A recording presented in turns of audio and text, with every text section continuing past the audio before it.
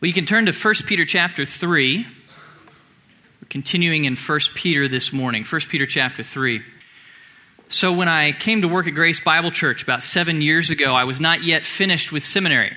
So for a while, I was working as a pastor and taking classes at the same time. And one of the classes that I had to take was called Introduction to Preaching.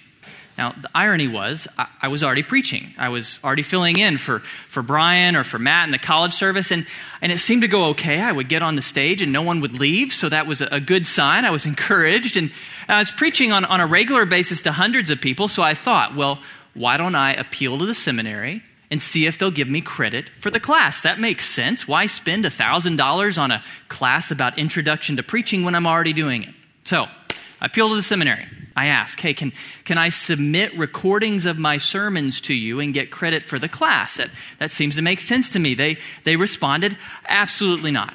No, you can't do your own sermons. You have to do our sermons. We have particular passages we want you to preach. So I thought, well, okay, let me appeal again. Can I take your passages, your sermons, and work them up and preach them in my church, and I'll send you the recordings? Won't that work? Kill two birds with one stone. To which they replied, absolutely not. No, you have to take our class. You have to do it our way. Now, at this point, I was getting pretty angry. And I'm not usually an angry person. That's just not in my nature. But I was getting steamed. I was really frustrated. It felt like they weren't listening to me. They seemed so unreasonable. I was really frustrated, but there was nothing I could do. I had to take the class. I take the class. Well, turns out I did learn a lot of stuff. It was a helpful class to take. And after the class, I spent some time reflecting back on that situation. I wondered, why did I get so upset? And what I realized is I didn't get upset because I had to take a class on preaching. I enjoy preaching. I do it every week. It's fun for me. I don't mind preaching. What made me so upset is that I had to submit to an authority whom I disagreed with. That's incredibly hard for me. I think it's probably hard for most of us. It's incredibly frustrating when we have to submit to an authority who's not listening to us, who seems unreasonable, who we disagree with. We talked about that last week. Submission is hard. We talked about submission to government and submission to your employer. It is hard to submit to elected officials and to our bosses when we don't agree with them. We're going to continue to talk about that this morning. We're going to continue to talk about submission, but specifically submission in the realm of marriage. We're going to talk about what it means for wives to submit to their husbands. Now, I know this is not a popular topic in our society. Our society criticizes and vilifies submission in any form. It does not respect the idea of submission, certainly not in marriage. And I want to acknowledge, I know this is probably a painful and difficult topic for many of you women in the room, especially if you are married to a guy who's not a good leader in your home, a guy who is not a godly man. The thought of having to submit to that man is probably painful. It's probably really difficult. Now that's actually exactly the situation that Peter's dealing with in our passage this morning. I want you to look at 1 Peter chapter 3. We're going to start in verse 1. Peter says, in the same way, you wives be submissive to your own husbands, so that even if any of them are disobedient to the word, they may be won without a word by the behavior of their wives, as they observe your chaste and respectful behavior. Your adornment must not be merely external, braiding the hair, wearing gold jewelry, or putting on dresses, but let it be the hidden person of the heart, with the imperishable quality of a gentle and quiet spirit, which is precious in the sight of God. For in this way, in former times, the holy women also who hoped in God used to adorn themselves, being submissive to their own husbands. Just as Sarah obeyed Abraham, calling him Lord, and you have become her children if you do what is right without being frightened by any fear. You husbands, in the same way, live with your wives in an understanding way, as with someone weaker, since she is a woman, and show her honor as a fellow heir of the grace of life, so that your prayers will not be hindered. Okay, so we have got 7 verses. The first 6 are to the wives. The last, the 7th, is to husbands. I'll follow that same division in my sermon. Most of this morning we'll be talking to the wives. Then at the end we'll come back to the husbands. Now, to understand what Peter is saying to these wives, we've got to understand the background a little bit. What did this passage mean to Peter's original audience? Why did he write this instruction to women? Well, let me fill you in on what's going on. The situation in Peter's day was that he was writing to many new churches where women, wives, had accepted the gospel, but their husbands had not. That's actually a common situation, both in ancient times and today. Women are often more spiritually receptive than men. So you have all these women who are now believers and their husbands are not, and that creates a little bit of a situation. What's the result of this situation? Well, these women had always submitted to their husbands. That was simply what all wives did in the ancient world. Submission was expected. They all obeyed their husbands. But now something had changed.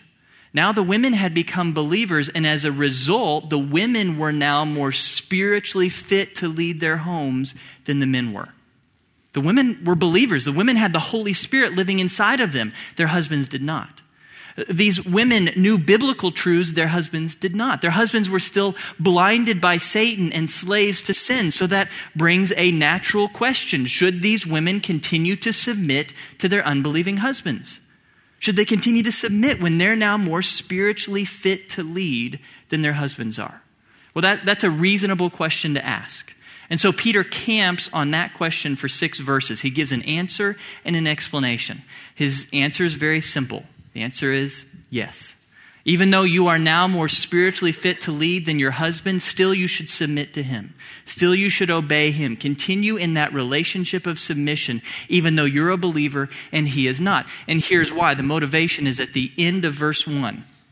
So that they may be won without a word by behavior of their wives. If these wives continue to submit to their unbelieving husbands, their husbands might be won for the gospel. Now that gets us back to the big idea for all of 1 Peter. We covered it last week. Big idea for the whole book of 1 Peter is chapter 2, verse 11. Look back there. Verses 11 and 12. Here's the big idea of the whole book. Peter says, "Beloved, I urge you as aliens and strangers to abstain from fleshly lusts, which wage war against the soul. Keep your behavior excellent among the Gentiles, so that in the thing in which they slander you as evildoers, they may, because of your good deeds as they observe them, glorify God in the day of visitation." How do we prove the truth of the gospel to a watching world? How do we show that our beliefs are true? Well, we do it through our excellent conduct, through living lives of beautiful behavior, lives that are full of good deeds. We validate the truth and beauty of our faith to the world. That's Peter's big idea in the book. He's getting very specific in chapter 3. How can these unbelieving wives prove the truth of their beliefs to their unbelieving husbands? Well, by continuing to submit to them. That's the big idea. That's why Peter wrote this. Women, continue to submit to your unbelieving husbands, because as you do, you can win them to the faith. But now the $1,000,000 question. Does it still apply to us? Does it still apply if the husband is a believer? Does it still apply for us living in a culture that does not value submission in marriage, that does not practice submission in a marriage, where it's in fact offensive to unbelievers? Does submission in marriage of the wife still apply? Well, we have a number of passages in the New Testament that are not connected to any particular situation or any particular culture that tell us yes. At all times, in all situations, in all contexts, wives are to submit to their husbands. One passage in particular, for example, Ephesians 5, 22 through 24, Paul says, "Wives, be subject to your own husbands as to the Lord. For the husband is the head of the wife, as Christ also is the head of the church, he himself being the Savior of the body. But as the church is subject to Christ, so also the wives ought to be to their husbands in everything." This passage is not connected to a particular problem in the ancient world or a particular problem in a church. It's broad. It's always true. Paul connects the submission of the wife not to any cultural practice, but to God's design for marriage to be a reflection of the relationship between Christ and the church. As Christ is appointed head of the church, so the husband is appointed head of the home. As the church timelessly submits to Christ, so wives timelessly submit to their husbands. So yes, the command to submit still applies in marriages today. It still applies to us. So let's go deeper into this subject. What does submission in marriage look like? Let's do a little definition. Submission, this verb to submit, it means to place oneself under the authority of another. In the realm of marriage, for the wife to submit to her husband means that she recognizes and supports her husband's divinely appointed authority as the head of the home. That's what a wife's submission means. It means she recognizes and supports her husband's God-appointed authority over the home. I heard it put really well by another pastor. He said this: submission is the divine calling of a wife to honor and affirm her husband's authority in the home. It's a disposition or a willingness to defer to her husband's leadership and to use her gifting to help her husband accomplish what God has called them to do. It's an attitude that says, I delight for you to take the initiative in our family. I am glad when you take responsibility for things and lead with love. So submission in marriage, it means that the wife recognizes and supports her husband's God-appointed authority as head of the home. Well, submission is easy to define, but it's really hard to understand. It's especially hard for us. We live in a society that has distorted the concept of submission. Our society has clouded this idea of submitting in marriage. Our society has actually turned submission into something that is ugly and oppressive. Our society has turned submission into something that's not at all what God intended.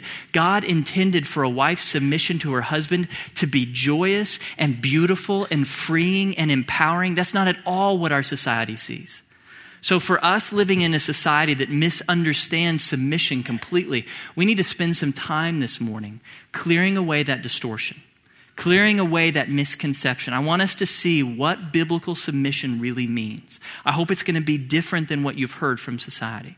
I hope it's going to be appealing and beautiful to you. So we're going to use 1 Peter 3 to clear up this idea of submission. We're going to talk about what biblical submission is and what it's not. We'll start with the negative. What biblical submission is not. Biblical submission is not subjugation by the husband. It's very, very, very significant that Peter directed these words to the wives, not to the husbands. Submission is the woman's choice, not the man's.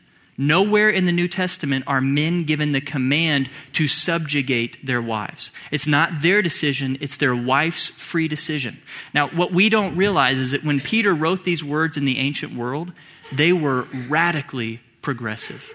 This was radical that Peter was saying, wives, you have the choice to submit. Peter was writing to a society that assumed that men would put their women in their place, that men would subjugate their wives. That's what society assumes. Peter says, no, submission is the wife's choice. It's her free choice. This is what distinguishes Christian marriage from fundamentalist Islamic marriage. A lot of times in the news and in the papers, you will see our view of marriage compared with the view within fundamentalist Islam, but they're very different. They're radically different. In fundamentalist Islam, as it's practiced in many countries of the world, it's the husband's right to subjugate his wife. He rules over his wife. He rules over her through commands, through lists of rules. He controls her life. He has the right to subjugate her. The Bible gives us husbands absolutely no right to subjugate our wives. If our wives choose not to submit, nothing we can do about it. We cannot force them into submission. We cannot punish them. We don't have any of those rights. In biblical marriage, it's the wife's free choice. She can choose to submit or not. It's between her and God. So biblical submission is not subjugation by the husband. Second, it is not towards men in general. Context is really specific here. It's a wife towards her husband. It's not women towards men in general. Peter would have no problem with a woman being CEO of a company or being president of the United States. That's fine. Women do not need to take a submissive role in society. This is just a woman towards her husband.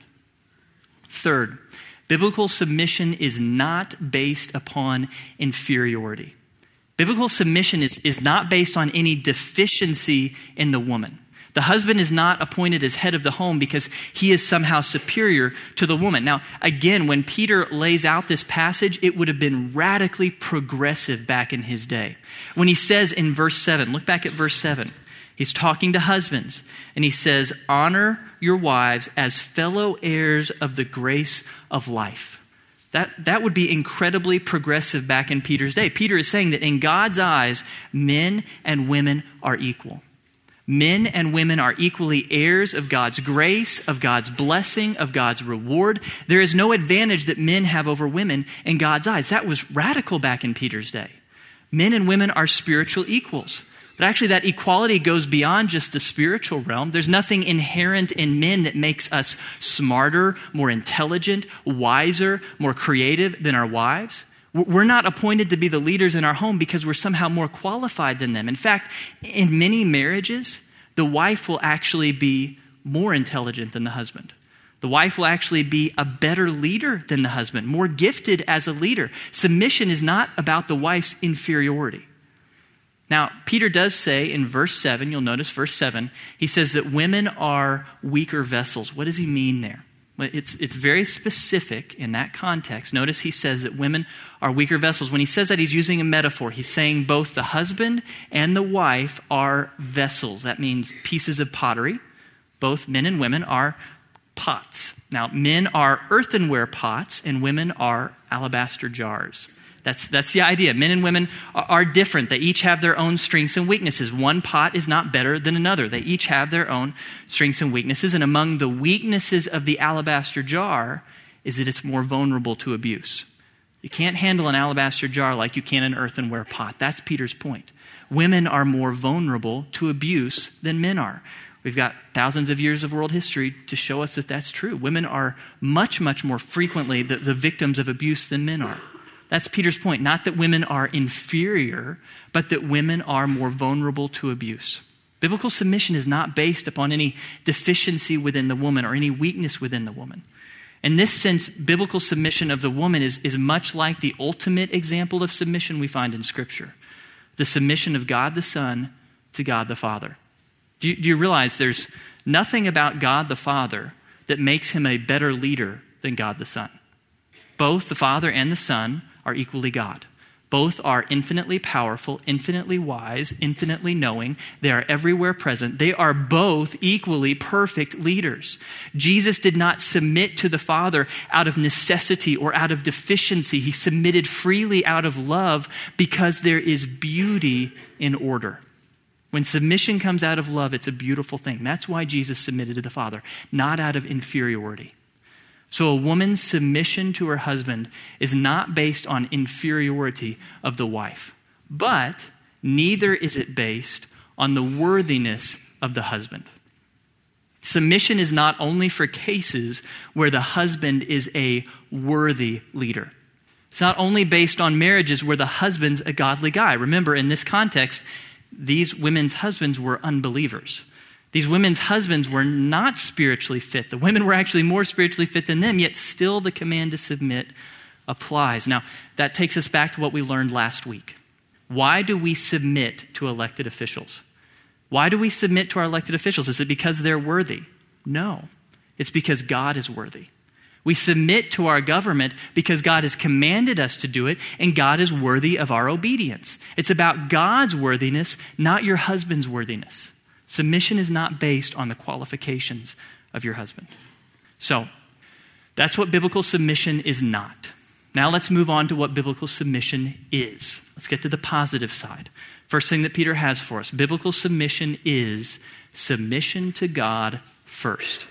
Now, in Peter's day, back in the context of these women in the ancient world, it was expected in ancient Roman society that a wife would embrace the religion of her husband. Now, most of these men are pagans. They worship false gods. They do immoral things. So it was expected that their wives would follow them into idolatry and immorality. So Peter knew in the near future, most of these women are going to have to make a choice about whether to obey God's commands or obey their husband's commands. When it came down to a choice, when you had to pick between God or your husband, which do you choose? Peter gives us the answer in a couple phrases. First, verse 2, as they observe your chaste and respectful behavior. That word chaste, it means holy. We talked about holiness a few weeks ago. Holiness means that you fully obey God in every area of life. That's what God expects, that you fully obey him in every area of life. So if they have to choose, who do they go with? They go with God. Holiness comes first. It comes first in the book of 1 Peter. It comes first in our lives. Holiness is first. They must be holy. That trumps their obedience to their husbands. Now, that can create a problem. Peter mentions in verse 6, as Sarah obeyed Abraham, calling him Lord, and you have become her children if you do what is right without being frightened by any fear. I think this verse is looking at exactly this situation where a woman has to pick between God or her husband. Why would a believing woman in the ancient world have reason to fear? Why would she have reason to be terrified? Well, if she had to disobey her pagan husband, that was a fearful prospect in the ancient world. Back under Roman law, a husband had the right to punish his wife, to beat his wife if she did not obey. That's a scary thought. And unfortunately, there's nothing that Peter can do about that. He can't change the law. He can't change the husband's behavior. So Peter comforts the wife. He reminds the wives, it's going to be okay. Above all else, do what is right. That means do what's right in God's eyes. Be holy, even if suffering comes. God will be with you. Don't be afraid. God will take care of you. Actually, the whole second half of the book, Peter will deal with this subject. What do you do when righteousness brings suffering? He'll comfort us and help us through that. So God expects, women, that you obey him first. Your submission to God always trumps your submission to your husband. So if your husband comes to you and he demands that you do something unethical or illegal or immoral, you say no. Say no, you got to obey God first. If your husband comes to you, here's a practical example. Your husband comes to you and he's filled out your tax forms unethically. He has lied on his tax forms. Well, you don't sign it. Don't sign that form. Don't join him in his illegality. Now, if you have to, take it to a higher authority. Go talk to a pastor or an elder or a policeman about what your husband is doing. He's trying to lie on his taxes. Don't join him in that. Now, this actually helps us answer what is a common objection to this idea of submission of the wife. What about spousal abuse?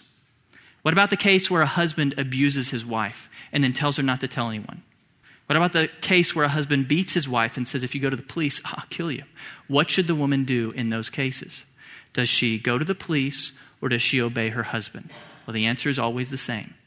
Go to the police, because submission to God comes first. God expects that people obey the law. When they disobey the law, we have to go report them. This man has disobeyed the law. This woman should go to the police. She doesn't need to obey him. Her obedience to God comes first. So go to the police, report the man. What this man needs is not the obedience of his wife. What he needs right now is a little justice from the law. So she should go to the law, go to the police. This passage is not an excuse for spousal abuse. It is not justification for a woman remaining in an abusive relationship. No, your submission to God comes first, and God does not want you to stay in that home. Go to the police, report the guy. He's broken the law. Submission to God always comes first. Second thing, biblical submission is based upon strength. We said a few minutes ago that it's not based upon inferiority of the wife. Actually, it's based upon incredible strength within the woman. Biblical submission flows out of incredible strength within a godly woman. I want you to look at a couple verses. Look with me starting in verse 3. Peter says, your adornment must not be merely external, braiding the hair, wearing gold jewelry, or putting on dresses, but let it be the hidden person of the heart, with the imperishable quality of a gentle and quiet spirit, which is precious in the sight of God. Now, we'll come back to verse 3 in a moment. Right now, I want to focus on verse 4. Peter lists out what it means for a woman to be beautiful. A woman's beauty is not found in anything to do with her outward appearance. It's all about what's on the inside. And in particular, you'll notice that Peter mentions a gentle and quiet spirit. Now, unfortunately, that's a very misleading translation. Sounds like what God wants is passive and silent wives, but that's not what those words mean. Here's what those words actually mean. The word gentle in Greek is the word humble. What Peter is calling for is women to be humble. Humble means that you sacrifice your rights and your desires for the good of another person. You don't think too highly of yourself. You're willing to take the low position and serve someone else. This word in Scripture is usually not used of women. Usually it's used of Jesus, him as our humble king. Jesus is the ultimate model of humility. He sacrificed his rights and desires and privileges as God to come serve us. That's what humility means. That's the first quality of a strong woman. She is humble. Second quality of a strong woman is this word quiet. But quiet here doesn't mean verbal quietness. It means quiet of spirit. It means inner tranquility. It means that this woman is at peace with herself. She's at peace with the woman that God has made her to be. She doesn't have to try to get ahead of other people. She doesn't have to try to promote herself in life because she's comfortable in her own skin. That's what Peter's talking about. This is not a quality of your personality. This is a quality of your character. You choose to be content with the life God has given you. You choose to be content with the woman that God has made you to be. That's the second quality here. Both humility and peace, these are qualities of strength, not qualities of weakness. Same is true for the third quality that Peter mentions in verse 5. For in this way in former times, the holy women also, who hoped in God, used to adorn themselves. The third quality of strength of the submissive wife is that she hopes in God. She places her hope in God. Peter has so much to say about the importance of hope in this book. We talked about it all through chapter 1. We'll keep talking about it. Hope is so important, but hope in Scripture doesn't mean what we mean by the English word. It's not a wish. It's not a desire. It is a confident assurance that God will fulfill his promises. It's a confident assurance that God's going to take care of you, that he's going to protect you, that he's going to bless you, and that in the future he's going to save you and give you an inheritance with him forever. That's biblical hope. And it's a source of incredible strength. Now, what I want you to notice about these three characteristics, humility, peace, and hope, these are true for men as well as for women. There's nothing feminine about these three things. They're true for all of us. All believers should be growing in humility, peace, and hope. As we grow in these three attributes, we become stronger so that we can obey God even in difficult situations. So it's true for all of us, but Peter focuses on these three in particular because they are especially important for the wife who must submit to an unworthy husband. Women, I can't imagine how hard it must be if you have a husband who is not a worthy guy, not a godly man, not a good leader in your home. I can't imagine how hard it must be to think about submitting to a man like that. But that's where these three characteristics come into play. Yeah, your husband is not worthy of your submission, but you can submit, number one, because of humility. Out of the realization that Jesus, who is God, he humbled himself for sinners like us. If he can do it, then so can you. You can follow his example and humble yourself for your husband. Second, peace. You can find strength to submit to a husband who's unworthy if you have peace. If you're not worried about competing with your husband for leadership in your home, if you're at peace with who God has made you to be, if you see yourself not as a victim or not as unlucky in love, but as a person who is infinitely loved and blessed by God, if that's how you see yourself, if you are at peace with who God made you to be, then you can find strength to submit even if your husband's unworthy. And hope. There are so many women who struggle in their marriages because they have fixed their hope upon their husband. Their hope in life is that their husband is going to become a believer or he is going to grow to become a man more and more like God. Problem is, you have no control over that. You cannot make your husband a better man. So if your hopes are fixed in your husband, you are going to be insecure. You are going to be insecure in life. You're going to be the kind of woman who's always trying to change your husband. You're trying to push him. You're trying to move him into the man you want him to be. But that doesn't work. You can't make your husband into a godly man. So instead of fixing your hopes in your husband, fix them in God. You can count on God. You can depend upon him to fulfill his promises. You may not be able to depend upon your husband. That's okay. You can depend upon God. Fix your hope on that day in the future when you will stand before God face to face, and he will reward you and bless you and shower you with his love for all the rest of eternity. That's the day we look forward to. Fix your hope in God, not your husband. That will give you strength to submit, even if your husband is unworthy. So biblical submission, it does not come from weakness. It comes from incredible strength within the woman. Humility towards her spouse, peace towards herself, hope towards God. That's the bedrock of biblical submission. Well, now let's get really practical. What does biblical submission actually look like? How is it expressed in marriage? Well, two ways that Peter mentions. First, it's expressed in obedience if necessary. Verse 6, Peter is explicit. Sarah obeyed Abraham. Obedience is actually, by definition, a required part of submission. You can't submit to someone and at the same time disobey them. That's not possible. Now, again, submission to God comes first, so obedience to God comes first. But if your husband's not commanding you to do something that's in disobedience to God, you're expected to obey. Now, having said that, let me say this very, very clearly. In a healthy marriage, the obedience of the wife will rarely, if ever, be required. Men, let me address you for a minute. Husbands, wise husbands do not lead in a way that requires frequent obedience from our wives. Our wives are equals. They are co-heirs in grace. In fact, in many areas, our wives are stronger than us. In many marriages, the wife is more intelligent, more creative, more intuitive. She has advantages that we should benefit from. Men, don't just lead through demanding obedience. Partner with your wives. When you have a decision to make, don't tell your wife what to do. Invite her into the decision-making process as your equal. Rely upon her strengths. Rely upon the things that she brings. Wise husbands partner with their wives in making decisions. My wife, Julie, got a 4.0 from Texas A&M. I would be a fool to demand simple obedience from her. She is a gift from God to me. I want her opinion on everything. I want to know, what does she think about this? What is God leading her in? She's brilliant. So I invite her into the partnership to make decisions with me. We talk, we pray, we seek counsel, we discuss. If we can't reach a consensus, then if at all possible, we delay the decision so that we can keep praying and keep talking. When we were looking for a house when we first moved here to College Station, we approached that decision in partnership. We talked, we prayed, we sought counsel. We each brought our own strengths to the decision-making process. I crunched the numbers on the mortgage and insurance and taxes. Julie, with her architecture background, she brought expertise about what type of house would best fit our family's needs. We brought those strengths to the decision-making process, but still, that's a tough decision. We looked at a bunch of houses and we didn't have consensus. One of us liked one best, the other liked a different one best. Rather than just make the decision, I hit the pause button. I said, well, let's wait. Let's keep talking. Let's keep praying. And God rewarded that delay. Sometime later, we stumbled upon a house for sale by owner. We walked through the front door, and within moments, we knew this was the house. 6 years later, we'd still love the house.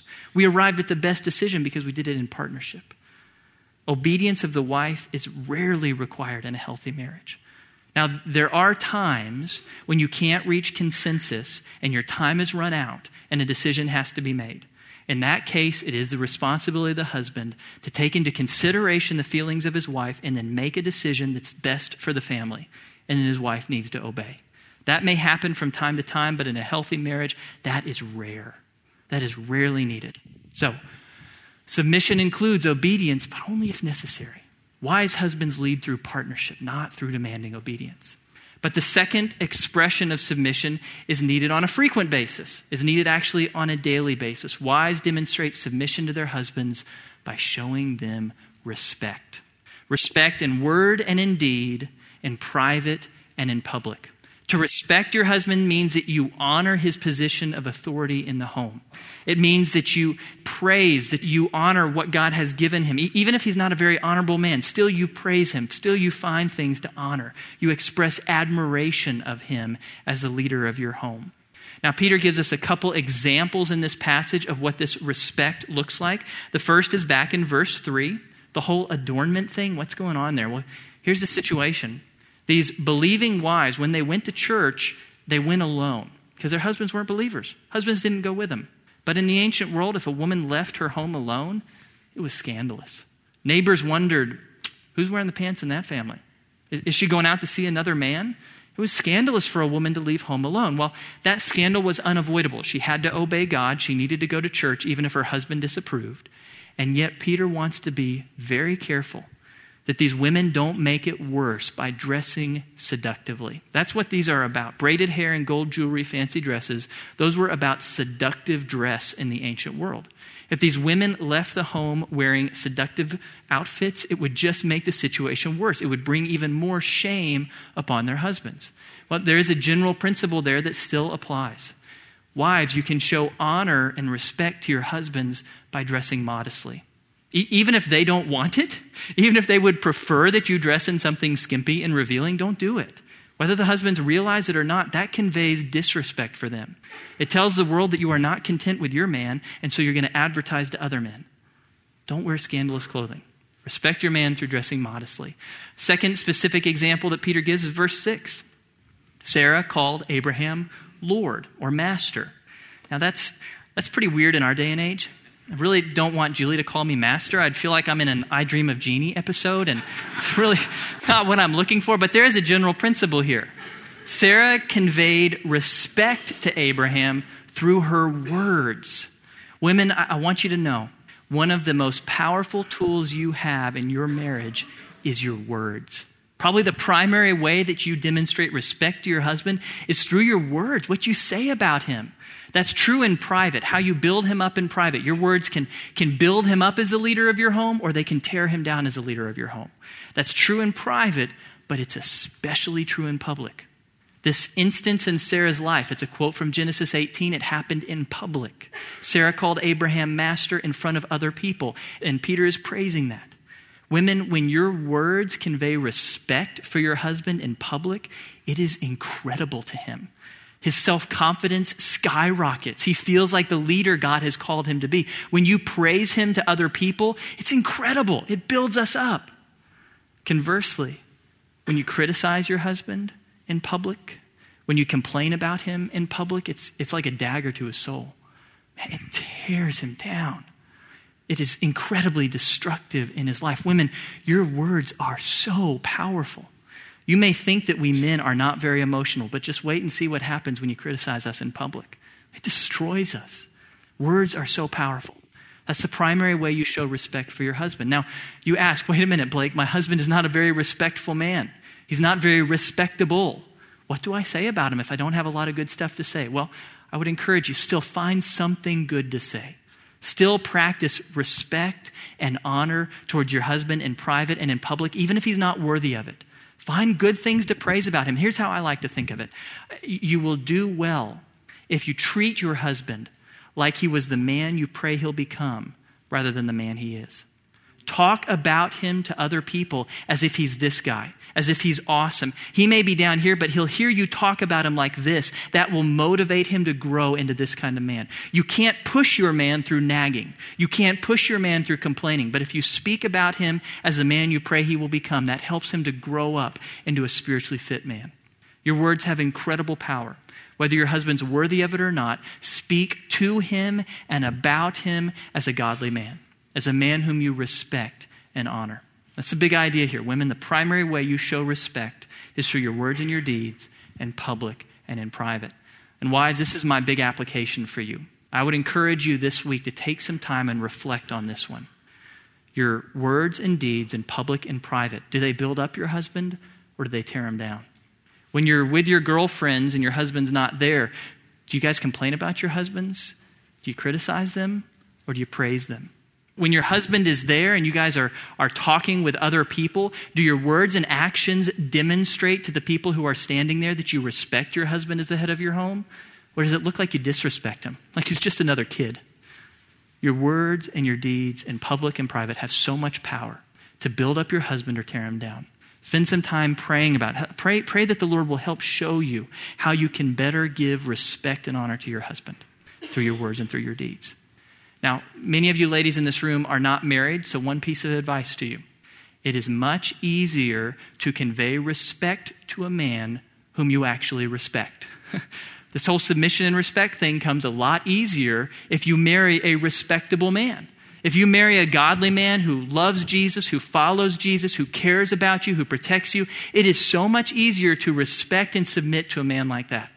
If you're dating a guy who those qualities are not true of, a guy who is not a godly man, don't think you're going to change him. You have no control over that. I want to be very, very concrete here. I challenge you. You need to break it off. Don't settle for a guy you can't respect. Wait for God to bring a guy who is a great leader, who's a godly man, whom it will be easy to follow and respect. That's what you want. That makes marriage so much easier.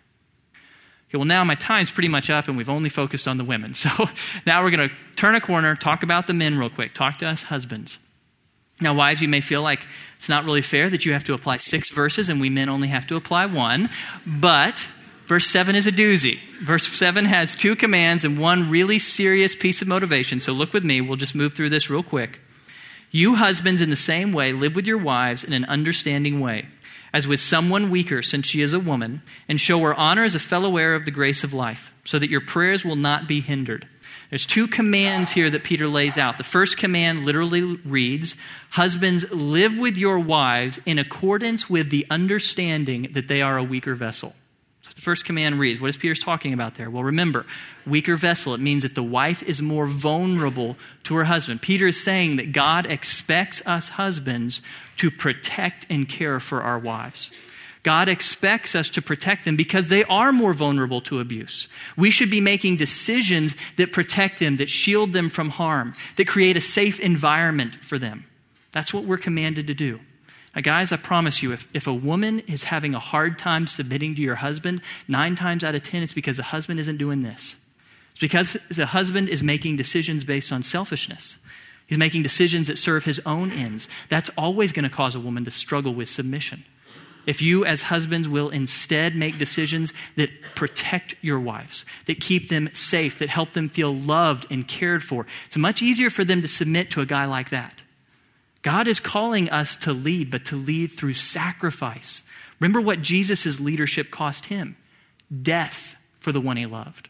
That's how we're to lead. Sacrifice yourself. Sacrifice your rights and your desires to serve and protect and care for your wife. That should affect every decision that you make. Second thing that Peter commands us husbands to do: show her honor as a co-heir of grace. Remember, women are not inferior to us. Our wives are our equals in God's eyes. They are co-heirs of grace. In some places, our wives are stronger than us. So treat them that way. Treat your wife as your equal. Honor her, praise her. Where your wife is actually stronger than you, recognize that strength, praise that strength, and give your wife the freedom to lead in your home in that area. If she's stronger than you in some area, acknowledge that, recognize it, and let her serve the family and lead the family in that area. Men, treat your wives as your equals. Honor them. It's really interesting. Women are to honor their husbands as leaders of the home. Husbands are to honor their wives as co-heirs of grace. Both are to honor. If husband and wife are both honoring one another, marriage is beautiful. Okay, so those are the 2 commands. Husbands are expected to protect and care for their wives and to show them honor as co-heirs of grace. And here's the motivation, end of the verse, so that your prayers will not be hindered. Men, that's pretty serious motivation. God's saying if we don't treat our wives as he expects us to, he will not hear our prayers. It will affect our relationship with him. He will take it seriously. Peter makes that even more explicit in verse 12. For the eyes of the Lord are toward the righteous, and his ears attend to their prayer. But the face of the Lord is against those who do evil. Men, if we do not treat our wives as God expects, that is, by definition in the passage, evil. And what does God do to those who practice evil? Well, he doesn't hear their prayers, and he sets his face against them. Anytime in Scripture you see that phrase, God setting his face against someone, it's always really bad news. Really, really bad news. It means that God is coming after you in anger and discipline. What God is saying is that if you mistreat your wife, he takes it personally. If you do not protect her and care for her and honor her, he takes it as an offense against himself, and he's coming after you. He's going to discipline you. He's going to punish you for that. God takes this seriously. God is telling us that he has our wives' backs. If we don't treat them the way he expects, we suffer as a result. It's a serious motivation. Okay, so let's summarize this and conclude. God's design for marriage is very specific. Wives are called to submit to their husbands by respecting their leadership in words and deeds, both in private and in public. And men, we husbands are called to protect and honor our wives in everything we do. This is God's design for marriage. This is what he expects in marriage, but this is very rare in our world today. A few years ago, most popular sitcom was what? Everybody Loves Raymond. Got a confession for you. I don't love Raymond. I hate that show. I hate it because it celebrates an incredibly dysfunctional and destructive view of marriage. Deborah, the wife, does not submit to Raymond. She criticizes him. She doesn't respect him. She complains about him when other family members are around. She tears him down. But let's be honest, Raymond deserves it in every episode. Raymond fails as the leader of his home. He fails to just be an adult in his home. He does not care for his wife. He does not protect her. He does not honor her. His actions bring worse treatment from her. Her actions bring worse treatment from him. And the whole thing just spirals downward and in destruction. God doesn't want us to have that kind of marriage. I hope that we all agree we don't want that kind of marriage. We want a marriage that is rewarding and beautiful and loving. We want the ideal in marriage. God tells you how to have that kind of ideal in this passage. If wives will submit to their husbands, if husbands will honor and love their wives, then you don't have to have that kind of marriage. You can have a marriage that is rewarding and fulfilling, a blessing. God wants you to live the good life at home. He wants you to experience marriage in its fullest beauty. The way you do that is by wives submitting to their husbands, husbands honoring and caring for their wives. Let's close by praying for God's help to do that. Lord, we thank you so much for the gift of marriage. Thank you that you have blessed us by making marriage possible. Thank you that you have not left us in the dark about marriage, but you've revealed to us very clearly how marriage works. Lord, your instructions are clear, but we confess they are difficult. It is really hard for women to submit to men. Even if men are good, Lord, it's still hard to submit. And for us husbands, it's hard to love our wives sacrificially. It's hard to lay aside our rights and desires to care for and protect and honor them. Lord, it's hard, but we pray for your help to do it. Lord, we want marriages that are beautiful and rewarding. We want marriages that please your heart. Please, Father, help us to grow into husbands and wives that glorify you in our marriages. For the people here who are not married, Lord, I pray that this morning's passage would still be instructive and convicting for them. I pray that you would help them to grow into a man or a woman who will be a godly spouse in marriage.